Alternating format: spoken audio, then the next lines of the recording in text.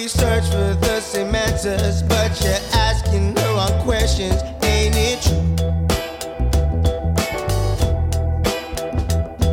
You're wondering why bad things only happen to other people on the news.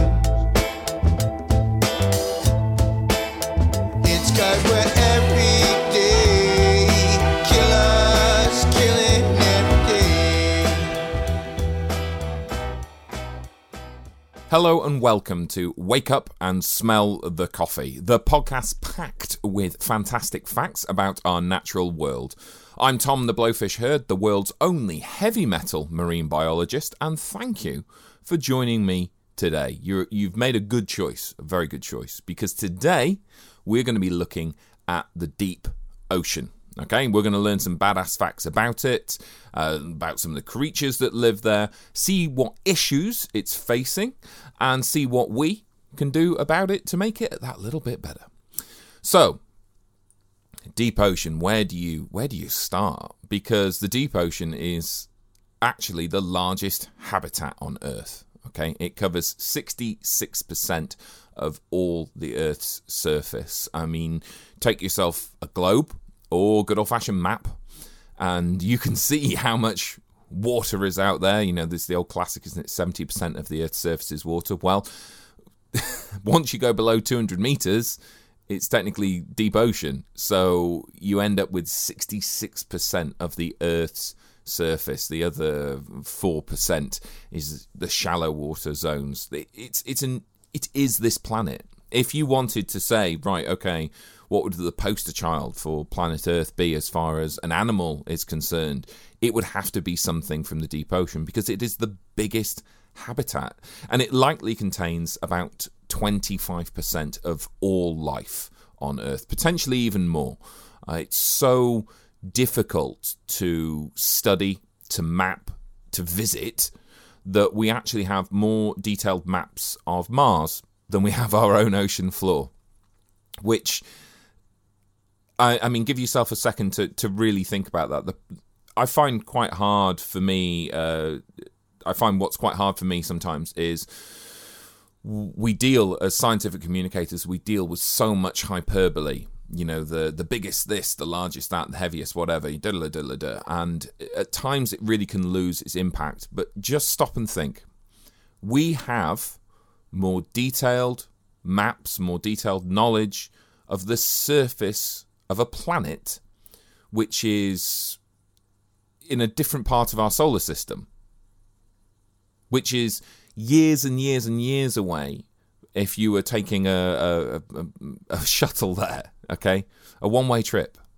We have more knowledge about the surface of that planet, the surface of Mars, than we do our deep ocean, which is here right now on this planet.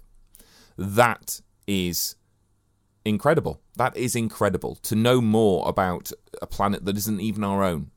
You know, mad stuff. And I'll get to, you know, a couple of reasons why that is in a minute. But what actually is the deep ocean? Well, I said, didn't I briefly, that 70% of the Earth's surface is water and 66% is deep ocean. Well, that's because, as I say, deep ocean is considered to be anything below 200 meters, okay? And this is the depth at which light no longer penetrates. It's also known as the photic zone. There you go. There's an extra added little fact for you. You can put that one in your back pocket, and next time you're getting a coffee, you can bust that one out and say, did you know that the photic zone is the first 200 meters of the ocean? I'm sure you won't be doing that. But so this is the shallow sunlit waters, and of this 66% deep ocean, 70% Earth's surface water, the 4% is that photic zone. It's that shallow area.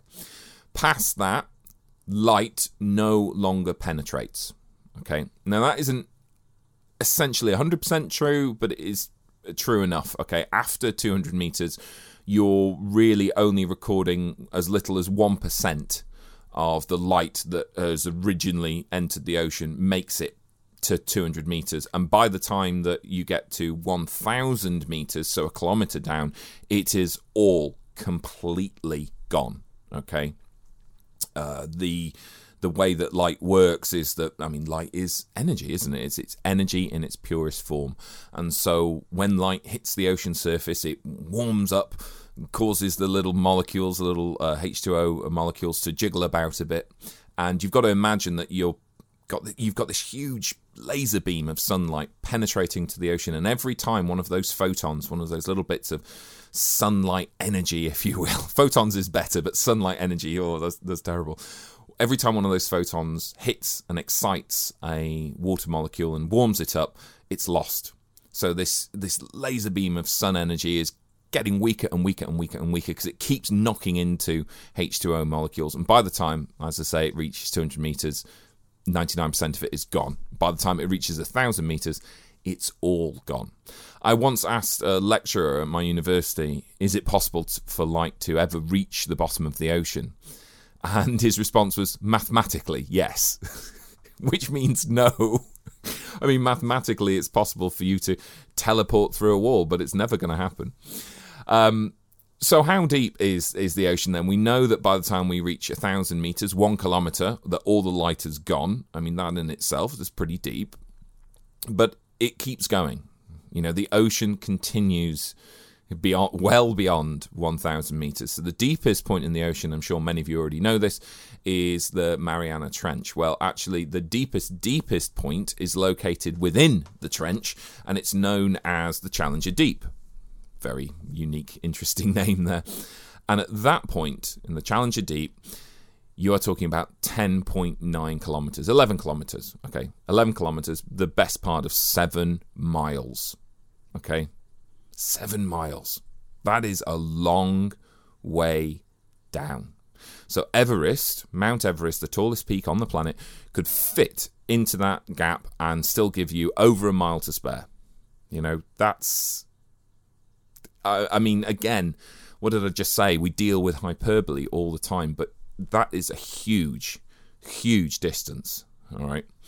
Now, the conditions of the deep ocean, as I'm sure you can imagine, differ from anything that we can see around us. You look at a desert, you can understand it's a little bit drier than where you are. You look at a rainforest, you can understand it's a little bit leafier than where you are, but it's, all playing along a similar map. That isn't the case for the deep ocean, okay? We can understand the shallow and brightly lit surface waters. We can also get the idea of the way that pressure can make things change. You dive into a swimming pool, you dive right down to the bottom to show off to somebody on the pool side, and you feel your ears wanting to pop. But this is nothing. This is like scraping your fingernails against this obelisk of physics. The deep ocean is an alien world. It really, really, truly is. It is physically easier. So ignore the money here. But as far as demands on humans and materials and, that kind of thing, it's physically easier for you to travel into space than it is for you to travel a mile or more down into the deep sea. Okay? That's how tough, how alien, how strange and completely incongruous this environment is to anything we really know. So what's going on down there? Well, we'll talk about light, because I've already mentioned it. And as I said, you hit 200 meters and light quickly disappears. There's some chat about that I could give you about how light separates out as it's coming down, but that's in the shallow waters. We're not interested in that. So we'll leave that for another podcast, for another time. And immediately, you will be fully forgiven for thinking that the deep ocean then must be entirely dark because no light is reaching it. Well, bizarrely enough, it's actually filled with light, okay? But it's filled with light that's created by the animals and the organisms which live there. We're going to come back to this again later and when we talk more about the creatures. But it's actually incredible to think about it, but it's the absence of sunlight, the fact that there's this pure blackness that has created so much life in the ocean, which I think that's brilliant. Pressure. That's the next thing, pressure. So we talked about diving into a swimming pool and you would have your ears pop. Well, things get a little bit more intense. If you were down at the bottom of the deep ocean, the pressure would be 1,000 times stronger than that at sea level. So that is strong enough to immediately kill a human. And I'm talking, compress them down into a sugar cube kind of stuff. Your body would just implode on itself, okay? That is strong enough to flatten metals, okay? It's some pretty powerful stuff. And the reason why life can even exist down there is because, and hey, we're going to have an old school physics lesson. What is the one thing that cannot be compressed? I hear you cry it out. Water. Well done. 5 points to Gryffindor. Actually, was that a Ravenclaw? I'm not sure. We'll come back to that later. That's another different podcast, ladies and gentlemen. Marine biology meets Harry Potter. But yes, you cannot compress water. Fantastic trick of physics. And so that means that as you go deeper and deeper into the ocean, the animals that we see become more and more watery. They stop using anything like an air pocket, which of course is hugely affected by pressure. Buoyancy aids, which may have been swim bladder in the shallows, now become oils and waxes. The flesh of the animal becomes so wet that you can have a fish which is pretty much 90% water. Its muscles will have the same consistency as cobwebs, because it's doing all it can to survive in this huge crushing environment. And this is one of the reasons why whenever there are photographs that appear of deep-sea fish, at the surface, the poster child here being the blobfish, there you go. It's called a blobfish because it's all slimy and, it looks like me first thing on a Saturday morning. It's not a pretty sight. Well, what you're seeing there is a fallacy. You're seeing there an animal which relies on 1,000 times the pressure that we're currently facing to keep all its flesh in the right place. So when they come to the surface, you can really see the effects of these weak muscles, these thin, wet bones, this thin, wet cellular fluid as they just blob onto the floor. So pressure acts as a barrier to life, okay? Moving either up or down. Obviously, we get the down bit. Moving up, as I said, the blobfish, it isolates you in the part of the ocean where you have evolved to exist. And this is why it's so very hard to access for us. And the physical constraints of the machines that we can build, but also the biological constraints on our own bodies. I mean, human divers are limited to such a shallow range. You can go online and find the deepest scuba dives, and they are getting deeper and deeper and deeper. Yep, but you're still talking, in the hundreds of meters. You're still talking a minor fragment of how deep the ocean goes. I should also point out here that actually the deep ocean, temperature-wise, it's a bit chilly, but it's all pretty much the same temperature. I mean, on average, the deep sea is about 4 degrees. Now, yes, that is chilly, there's no doubt about that, but when you think about it, that's remarkably warm. It's certainly warmer than the waters you'll get in the Arctic or the Antarctic. So temperature really doesn't play that much of a role in the deep ocean, save for a few little snibbly bits that we'll get to later. And that's a technical term, ladies and gentlemen, snibbly bits. Don't worry, I went to university for 3 years to be able to say that. So when we are visiting the deep ocean, to get over this pressure, we have these submarines that have huge, thick armour on them and massive viewing windows. Tiny, massive viewing windows. A fantastic, what would that be? A paradox. Fantastic paradox for you there. So the subs do have viewing windows, but they can be 15 centimetres thick. All right, that is serious stuff. And they are often curved or cone-shaped because these are the strongest shapes to be able to withstand the pressure.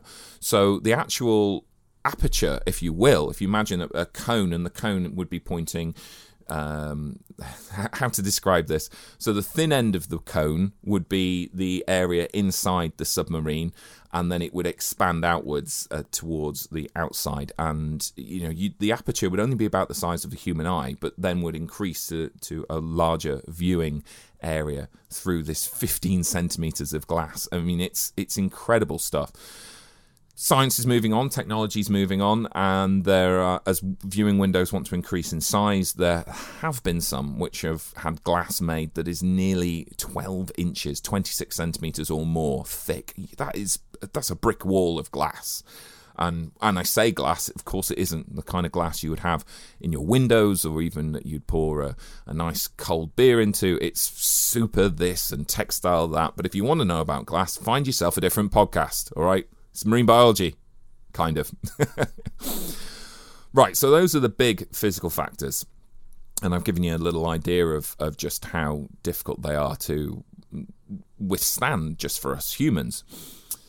But then there is, of course, one overriding factor that affects any habitat, no matter where it is, and that is food. Now, it's easy for us to understand food chains, food webs, rather, and, you go back to, again, biology in school. You have sun makes grass grow, cow eats grass, human eats cow. Very, very simple food chain / food web there. Well, that's a bit of a problem, isn't it? Because I've already said that in the deep ocean, we're not getting any sun. So the grass, if you will, in this case, which in the ocean, the grass could be considered the phytoplankton. These are the animals that absorb the sunlight and create sugars and things feed on them. And so a food chain, food web occurs. Well, there is no phytoplankton down in the deep ocean, but there is a lot of life there. So what's going on? Well, not being reliant on the sun has created a very unique ecosystem. The first most important thing would be something called marine snow.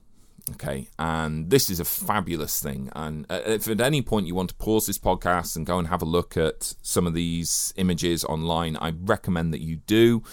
They are wild and wonderful and incredible to see. But marine snow, beautifully aptly named, it is essentially the coagulated remains of everything from the upper sunlit waters. So coming back to our simple food chain, so we have sunlight causes phytoplankton to grow, and then fish eats phytoplankton, and bigger fish eats that fish, and so on and so forth. Well, what about the phytoplankton that doesn't get eaten, that just dies and or falls out of the sunlight, and so it can't survive anymore? Well, that starts to sink. What about when the fish that ate that plankton, what about when he gets munched himself? Well, there are going to be scales and blood and slime that goes everywhere as he gets munched. And let's not forget that after he's been munched and he's travelled through the digestive system of his predatory muncher, he's going to pop out the other end, isn't he? So that's what marine snow is. It is this coagulation of feces, of blood, of mucus, of snot, of old plankton tests. These are the glass chambers that plankton live in. It's a combination of everything, and it really does fall like snow. As these particles drift down through the shallow sunlit waters and start getting into the deeper waters, things like pressure, they push them together, they get bigger and bigger and bigger, and there is a huge ecosystem and a vast amount of biological evolutionary adaptations which have evolved to catch marine snow. Okay? Really, really interesting. So these animals spend their whole lives basically siphoning falling snot and blood and feces. It's good stuff. Now, for the marine snow that does make it past the jellyfish and fantastic things like vampire squids and all other manner of different creatures, which, again, we'll come to later.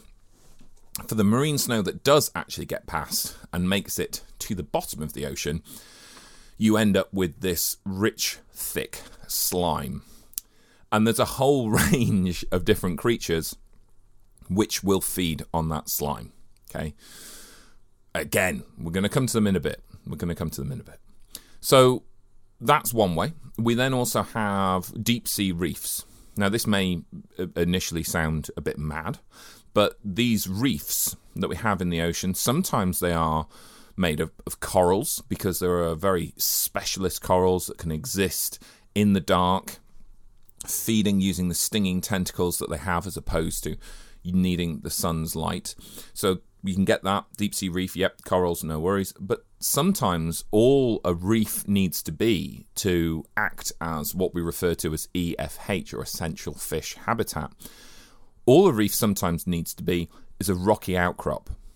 So something that can act as a barrier, a windbreak, if you will, for these underwater currents. So if you suddenly have an area where these underwater currents are hitting and then passing over, you get this oasis in the deep, and you will get a huge ecosystem appearing on there, all of animals which are looking to feed on the passing particles that are now having to avoid this roadblock on the ocean floor. So something as simple as that will create new habitat. A prime example would be, look at the footage of, say, the Titanic. I mean, yes, there's a lot of things going on there, but one of the main things that the Titanic on the bottom of the ocean will do for life is just be a feature, just something that can disrupt the flow of water, and anemones, sea fans, even just fish that pick little particles straight out of the water column, they will then congregate on this area. What about predators, though? You know, the deep ocean has some very characteristic predators, doesn't it? Things like the giant squid, that kind of thing. Well, they're an interesting scenario, okay? And we're going to come back to them later, but I haven't forgotten of them. Now, one of the most incredible things that happens in the deep ocean, in my opinion anyway, is something called the daily vertical migration. So, we've already said, haven't we, this is a huge habitat, 66%. This is a huge habitat, 66% of the Earth's surface, 25% of all known life, probably more. Well, every day, this life, this huge ecosystem, moves. It moves upwards in what is the largest migration of life on the planet. And it happens every single day, or rather, I should say, every single night. And we didn't even know about this until sonar was invented during World War II. And when it was first noted, when it was first recorded, the sailors that saw it, they sending down the sonar. I don't know if anyone here has seen the output from sonar, but it basically gives you an idea of where the bottom is and if something's there, like a submarine and whatnot. So they were out in the ocean and they send down the sonar and they'd see this physical layer. You know, oh, okay, big physical layer there. Don't know what that is. Maybe it's the bottom of the ocean. Fine. And then they noticed that this huge physical layer moved at night. It moved upwards. And that didn't make any sense. So how was this moving? And it was moving every night like clockwork. Well, what was actually happening was the sonar that was being pulsed down into the ocean was making contact with the millions and millions of organisms there, that when night fell, all the organisms that were waiting down in the darkness would start to move up the water column. Now, this would all start with zooplankton. So phytoplankton, as we've briefly discussed, these little greenhouses of life as they are, they need to be in the sun, they need to be making their sugars all the time. But zooplankton, so these are animals like copepods, which are tiny crustaceans. Zooplankton can also include things like jellyfish or crab larvae, this kind of stuff, right? It's the soup of the sea. During the day, these zooplankton, they don't want to be in the surface waters. They're going to get munched, or they might even get blitzed by just the UV rays that could kill them because of their intensity, so they sink down. But at night, it goes dark, and these zooplankton, they're hungry, and they want to feed on the phytoplankton, so they move up.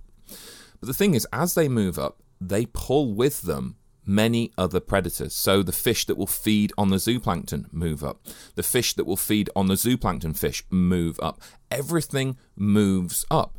So what the sailors were seeing was their sonar bouncing off the multitude of swim bladders that were from all these deep sea fish that were moving up to the surface waters to feed. incredible. And this happens every day, every single day. It's the largest migration of biomass on the planet. And we still don't really know quite how it works. So we know that light plays, a big role in this, certainly for the animals closer to the surface. But the migration happens right down into the deep ocean as well. So down, at past 1,000 kilometers or more, there is no light, so there is no signal for these animals to start moving up. So it is incredible that the deep sea zooplankton, which do exist, we've talked about some of the environments that they might exist in, they start to move with this daily vertical migration. It's incredible. If you get a chance, there are some fabulous infographics and little small movies and stuff that you can watch, kind of showing this flow of life. And it is amazing. And when I was researching this podcast, one thing that I read that I thought was fantastic was when it comes to one thing I read which I thought was fantastic is when it comes to the daily vertical migration of the deep water zooplankton, that they could actually be moving because of the sound. They could hear or detect or pick up the sound of this huge stampede of life happening in the waters above them, so they themselves think, right, it's time for us to go up as well. Because there's a lot of benefits, as we said, the zooplankton go up because they can start feeding on the phytoplankton, seemingly in a safer position. There's less visual predators around and that kind of thing. But there are other benefits as well. You move up in the water column, it's a little bit warmer perhaps, you don't know. Certainly if you are one of those animals that plays around in that top layer, that kind of 1,000 meters to 200 meters area, you can you really live in La Vida. But there's some real benefits to doing this daily migration, which all responds to getting a good feed and not being fed upon. Speaking of which, carbon sinks. Yes, and I'm not talking about some new fashion that you're going to find coming out on Escape to the Country or any other house-based program. No.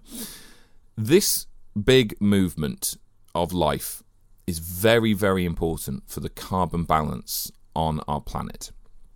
So we talked marine snow very briefly, and for the sunlit waters, the phytoplankton, when they die or they get eaten, they travel down marine snow. Great. So straight away, you're talking about animals which are, or rather phytoplankton, which are absorbing carbon dioxide at the surface. It's being contained, packaged in their tissues, and it's being passed down to the deep ocean. Well, that's a winner. That's good, because if we can take carbon dioxide away from the surface and down into the deep sea, even better. But marine snow can be a bit difficult to get down there. It's there's so much pressure on, and I'm not talking physical pressure, I'm talking about just everything. There's so much pressure to feed that even the smallest flakes were going to get nibbled up very much as soon as they appear.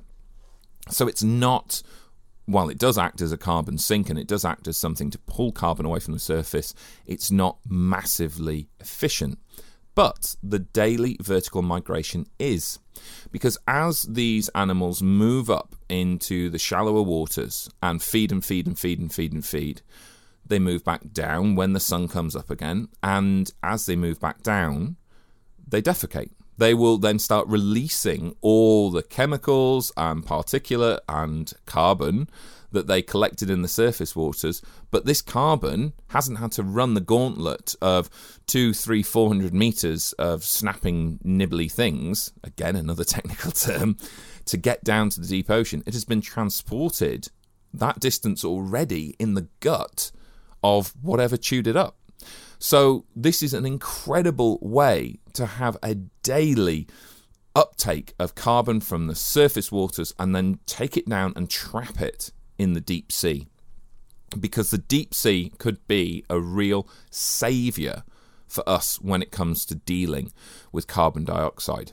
We already know how hugely important the deep ocean is to the planet regarding carbon dioxide, to the extent of things like chalk and limestone.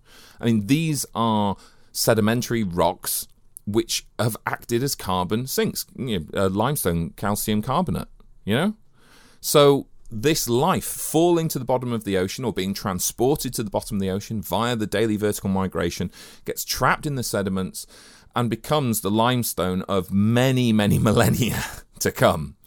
But if we can take it out of the air, balance around climate, that is a good thing. I mean, again, there's some fantastic theories and conjecture going on at the moment saying, well, what about using the deep ocean as a way to deal with CO2? And there's even some suggestions that we start to collect CO2 for our atmosphere and then inject it into the deep sea, inject it into the sediments at the bottom of our ocean. And that's mad, but I like it. Now, let's talk about animals. We had a good chat about the environment. I hope that I've given you a rough idea of the deep sea. It is this huge, vast area, and as I say, it's full of life. Every time that science takes a journey into the deep ocean, new species are found. We learn so much, and there are jars and jars and jars of specimens around the world that have been collected that still haven't been taxonomically identified, so there's always something coming up. But there are a few real interesting creatures that I did want to highlight to you. So first things first, giant tube worms. Okay, now these are an interesting one. I talked, didn't I, about you had these areas in the ocean, in the deep ocean, which act as these oases. These are bits of life. Well, giant tube worms live next to something called hydrothermal vents. And this is a fantastic geological process where essentially water is drawn deep down into the crust of the earth. It is superheated. It picks up a ton of really powerful chemicals and metals and all that kind of stuff, and then is ejected back up to the bottom of the deep ocean. And as it appears, at 200, 300, 400 degrees C. It appears damn hot, and it can melt lead, that kind of thing.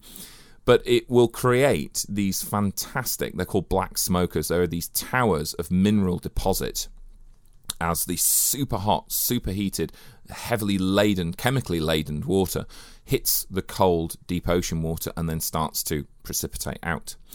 Well, believe it or not, this underwater hellscape is actually inhabited. In fact, it's one of the richest habitats in the deep sea.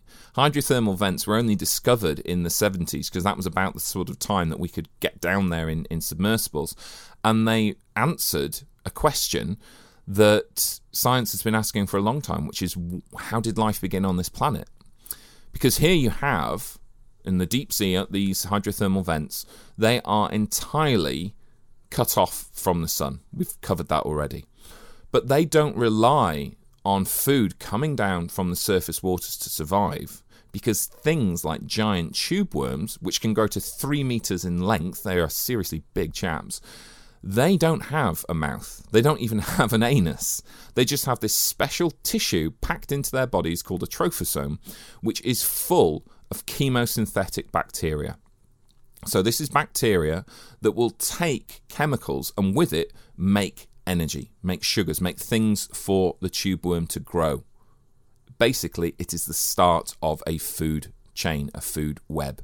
So finding these hydrothermal vents and finding these tube worms with no mouth, no anus, no way of feeding, certainly completely self-reliant from any kind of sunlit interloper. I didn't quite know what word to go for there. They could be cut off entirely from the surface waters and still thrive and survive. And this now is where science believes Earth began. Because while the surface of the Earth was just a maelstrom of madness going on and different huge climate changes and all that kind of jazz, we're talking long before the dinosaurs here, millions and millions of years before the dinosaur, the deep ocean would have been pretty damn stable. And something like a hydrothermal vent spewing this chemical-rich water would have provided this petri dish for life to begin. So there's a really good chance that giant tube worms, we haven't evolved from giant tube worms. Although looking at some of our politicians, I do wonder. Finding giant tube worms, finding these thriving, incredible ecosystems, entirely self-sufficient from the sun, really did blow scientists' minds back in the 1970s, and they're still researching them now because that could have been the crucible for all life, all complex life on the planet. Okay, so there's some real poster children of the deep ocean, and one of them has to be the vampire squid. I briefly mentioned it before. Again, if you want to pause this podcast and have a look on, for some images of these animals, please do. They are incredible creatures, and I'm not going to even attempt to try and describe them because it wouldn't do them justice. All right. So the vampire squid, they're only small, about 30 centimeters long at best, and they live in what's called the oxygen minimum zone. So this is between about 600 and 900 meters, and they are likely to be one of the very few complex organisms to actually spend their entire time in this zone. The oxygen minimum zone is exactly what it sounds. It is an area of the deep ocean where there is not a lot of oxygen. This is just due to all the currents that go on around the world. So obviously the surface waters get well oxygenated, and then there are different upwellings and downwellings across the globe, and we get this huge oceanic conveyor belt. But like any good circular conveyor belt, the bit in the middle kind of ends up being the doldrums. And so the oxygen minimum zone is an area of the deep ocean which gets very, very little mixing. So oxygen there is at a real premium. So any large organic is quite rare. Now, seeing the vampire squid in there is superb. They have adapted to exist with very, very little oxygen. They live a very, very sedentary lifestyle, eating mainly marine snow. They will wait for it to precipitate down from above and just pick it clean out of the air, or try and net it up with sort of mucousy tentacles. But they will also hunt to an extent. They are happy to grab passing plankton or jellies or small crustaceans, and they, like many other animals in the deep sea, and I mentioned this earlier, can create light. I won't go into the biological function of how they do this right now. It's very cool. It's for a different podcast. But they can create light from their bodies, and they can glow from the tips of each one of their arms, and they even have a couple of glowing spots back on the top of their mantle, kind of like the head, if you will. So scientists, again, we think that this glowing is a great way of attracting prey, because in the deep ocean, if something makes light, it's interesting, okay? Why is it making light? Could it be trying to attract a mate? Could it be trying to attract prey? Is it trying to, avoid being attracted? I know that sounds like, how can it be doing two opposite things at once?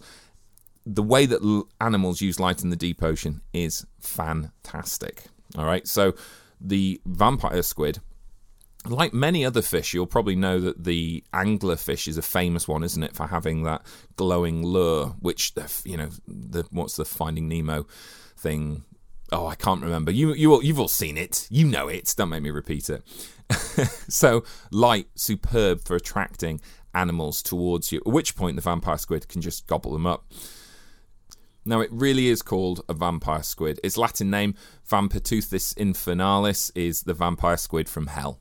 Okay, and if you see one, take the time out, have a look, you'll understand why. When one of these animals is threatened, it will curl up into a ball by pulling its arms back round its body and exposing what look like spikes, but they're actually very soft little extensions. If you continue to stress it out, then it can actually launch globs of sticky, glowing mucus from the tips of its arms. And this is where, again, light plays another role. So it uses light to attract food towards it, but by firing mucus blobs at predators, that in itself is a distraction. The predator will follow the light, and if the blob hits the predator, well, then it illuminates the predator. It makes the predator itself now a target. Incredible stuff. Really, really cool. There is a particular fish that really takes using light in the deep ocean to a whole extra level. So they're called stoplight loosejaw fish. which in itself is a superb name. About the same size as the vampire squid. You don't get a lot of massive, massive predatory fish in the deep sea. So about 30 centimetres. And it really does live up to its name. So let's start from the beginning. Stoplight. Well, I suppose we in the UK would call it a traffic light.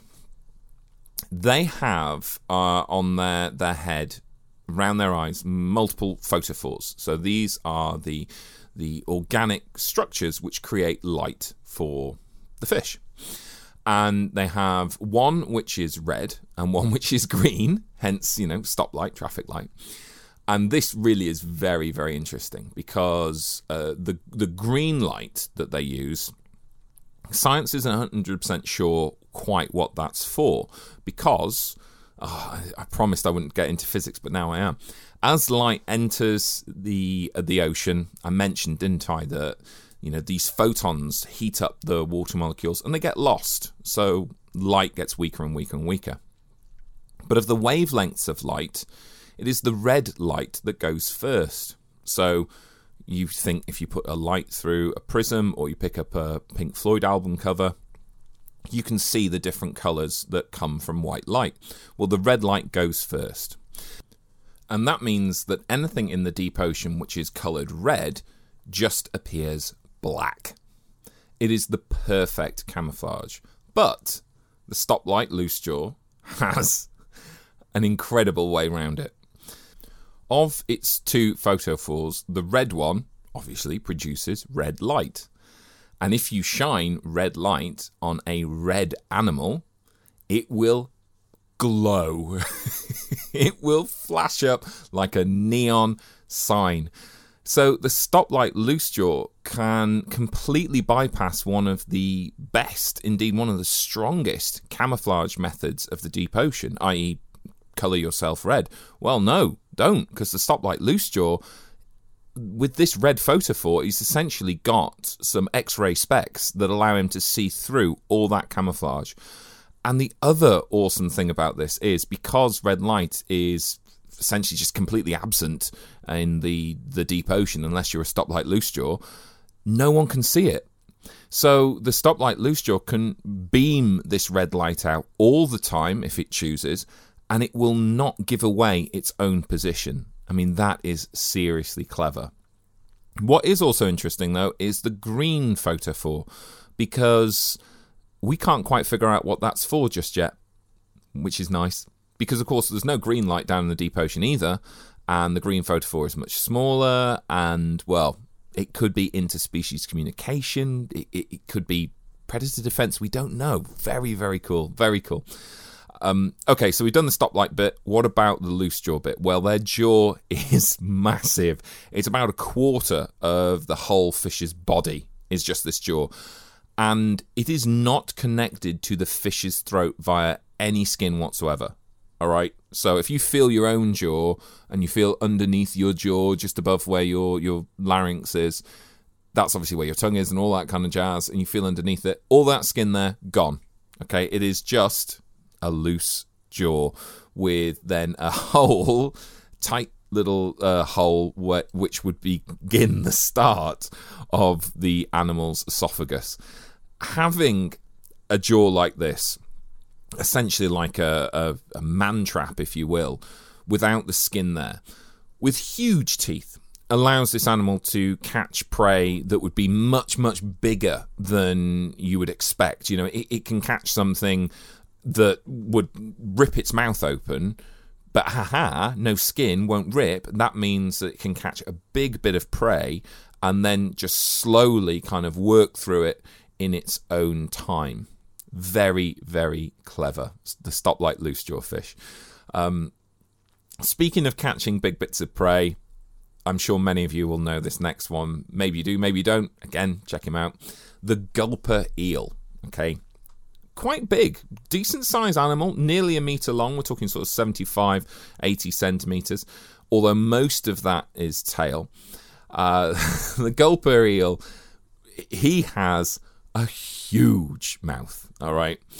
It's also known as the pelican eel. That might give you an idea of quite where I'm going with this, because its mouth mirrors that of a pelican, or perhaps a pelican mirrors that of the gulper eel. It has this tiny little head, but huge jaws, and a vast, distendable throat pouch. And this means that this bad boy can eat whatever he wants, whenever he wants. And this is really useful in the deep sea. So I said before I'd come back to the idea of predatory fishes in the deep sea. Well, perhaps you've already seen now something that's very important, which is that you need to feed whenever there's an opportunity.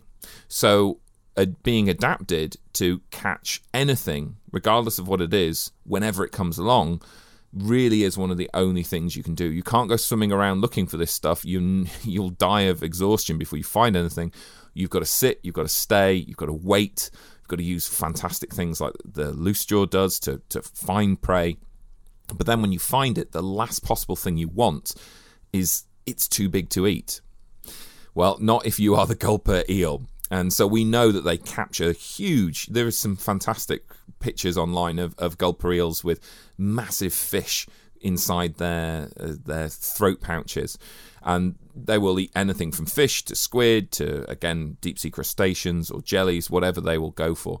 But we also have discovered that they will feed almost in the same way that one of the big filter feeding whales might. So they will potentially prey on deep sea shoals of squid or krill, and just use that big mouth to just scoop as much food in as they can at any one time, and then slowly digest it.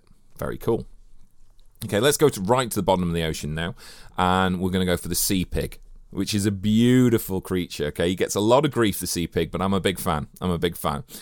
So he is a type of sea cucumber, and wow, it is a weird looking thing. It just is. It's just an absurd creature. Again, only a tiddler, this one, 10 to 15 centimetres if you're lucky. And they will move over the sediments at the bottom of the ocean, feeding permanently.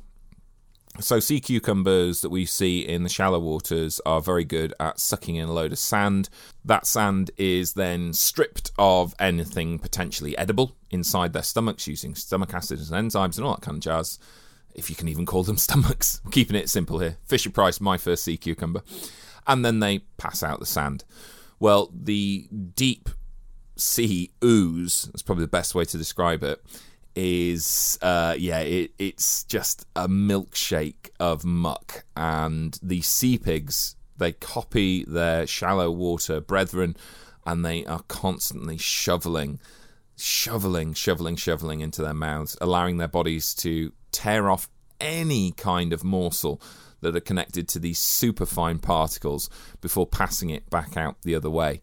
Now, they don't, this is an interesting one, they don't herd together as in this, a way that a shoal of fish would, or a flock of birds, but they are quite often found in really large groups. And this is probably just down to the fact that if the feeding is good in one spot, it will attract a lot of them. So deep sea submersibles have filmed huge herds, if you will, of sea pigs, 500 strong, just cruising across the bottom of the ocean, which is, really incredible. And they also play an important role in kind of recycling that little bit of nutriment that is in the slime, that, turning it over, gently ploughing the sediment, if you will. So they, again, fabulous creature, totally weird, making a niche for itself in this incredible, difficult, hardcore, it's an environment that would make 2020 look like a walk in the park, Right, a couple more for you, and then we'll have a look at some of the issues that the deep ocean are facing. I wanted to mention the hagfish because they are also known as the slime eel, and they use slime as a defensive mechanism. You may have seen them. They've been on quite a few shows. They sound like some famous movie star here, but they've been on quite a few shows. And they are fabulous creatures. They've existed for a hell of a long time, very ancient fish, so much so they don't actually have jaws. I'm not talking about the film. They don't have jaws the way ours work. They have, the best way to describe it would be two vertical cheese graters that come together and will pinch onto food and then not let go, but they can't physically chew, so they will have to tie themselves in knots to pull out lumps of flesh, which again is probably something many of you have seen. Being slimy really assists in this. If you're all covered in mucus, you can turn yourself into a knot very easily. But that slime is incredible for defense. They are able to accurately fire it 3 meters or more, preferably into the mouth of a potential predator, where it will just gunk up. I believe that the American Army and Navy are doing loads of experiments on hagfish slime because it can just absorb so much water so quickly. It has 1,001 potential benefits to it. We also have found out that these guys hunt, which is very cool. We used to believe that they were just scavengers, but no, they do actually hunt. And again, they hunt with slime. So they will sit in a burrow and wait for a prey item to go past. They'll grab it. But again, we said about their teeth, they can't chew. So they'll just grab it and pull it into their burrow.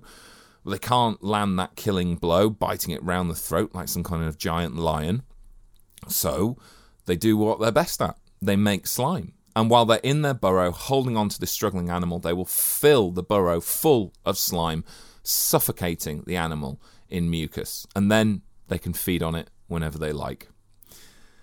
Now, finally, I wanted to mention possibly the most metal-sounding possibly the most metal-sounding animal in all the deep ocean, zombie worms.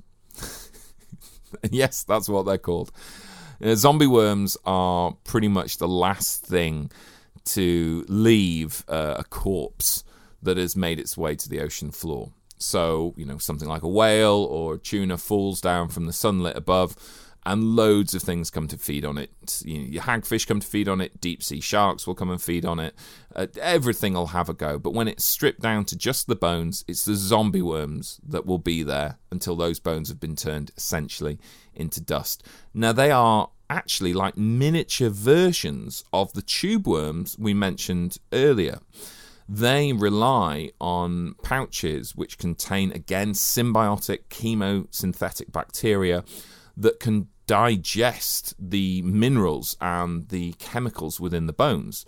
The worm itself secretes an acid that allows the bone to turn into kind of like a juicy soup, and then the bacteria go to work, and from that, the worm gets its feed, which frankly is really, really cool. So the bits that we see, the red plumes that are sticking out and wiggling in that terrible kind of creepy fashion, they're actually its gills, so that it can get as much oxygen as it can and keep the bacteria well fueled. So there you go, ladies and gentlemen. Oof, that was a real whistle-stop tour around a few of the creatures that I think make the deep sea just amazing. And there are so much more. I could do an entire series on the deep ocean and all the different sections. So I do apologise if you feel I've missed something. I know I haven't mentioned things like giant squid, and I'm very, very glad I haven't mentioned anything silly like megalodon. But let's start to wrap up the deep ocean here, and sadly we have to look at some of the issues that the largest ecosystem on the planet is facing.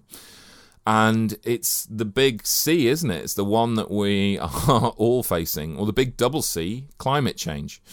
And that's a big, big problem for the ocean. I spoke very briefly before the oxygen minimum zone, these large ocean currents that transport water all over the globe, but also down into the deep ocean.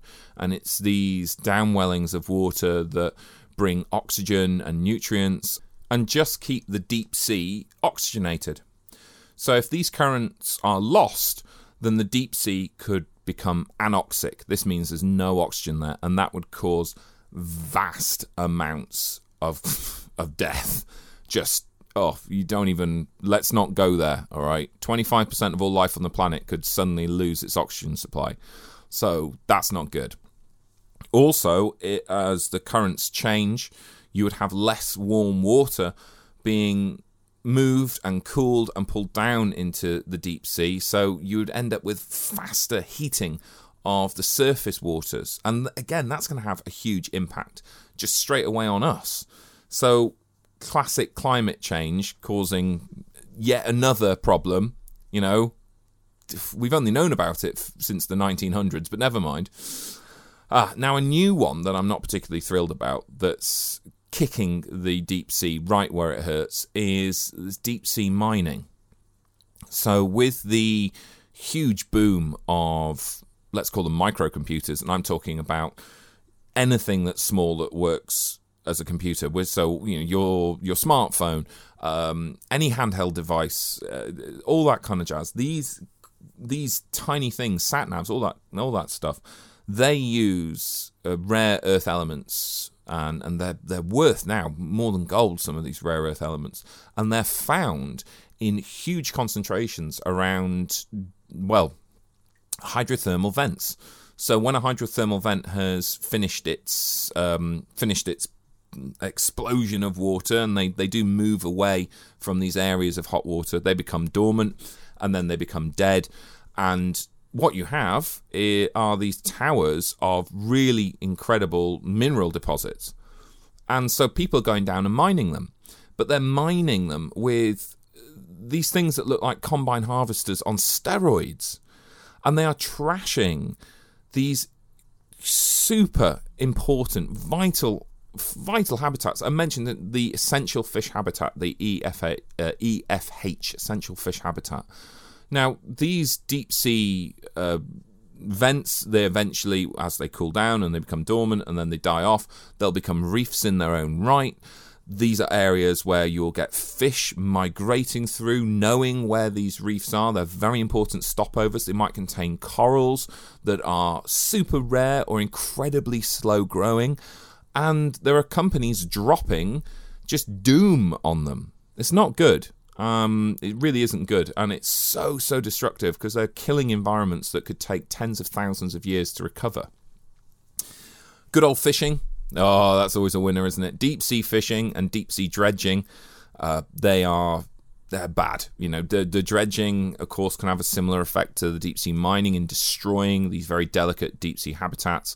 But as we are fishing out the traditional fish stocks and moving deeper and deeper and deeper, we are taking from populations that we don't understand. We're taking from populations where we don't know how many there are. We don't know their interconnections because we don't know enough about the deep sea.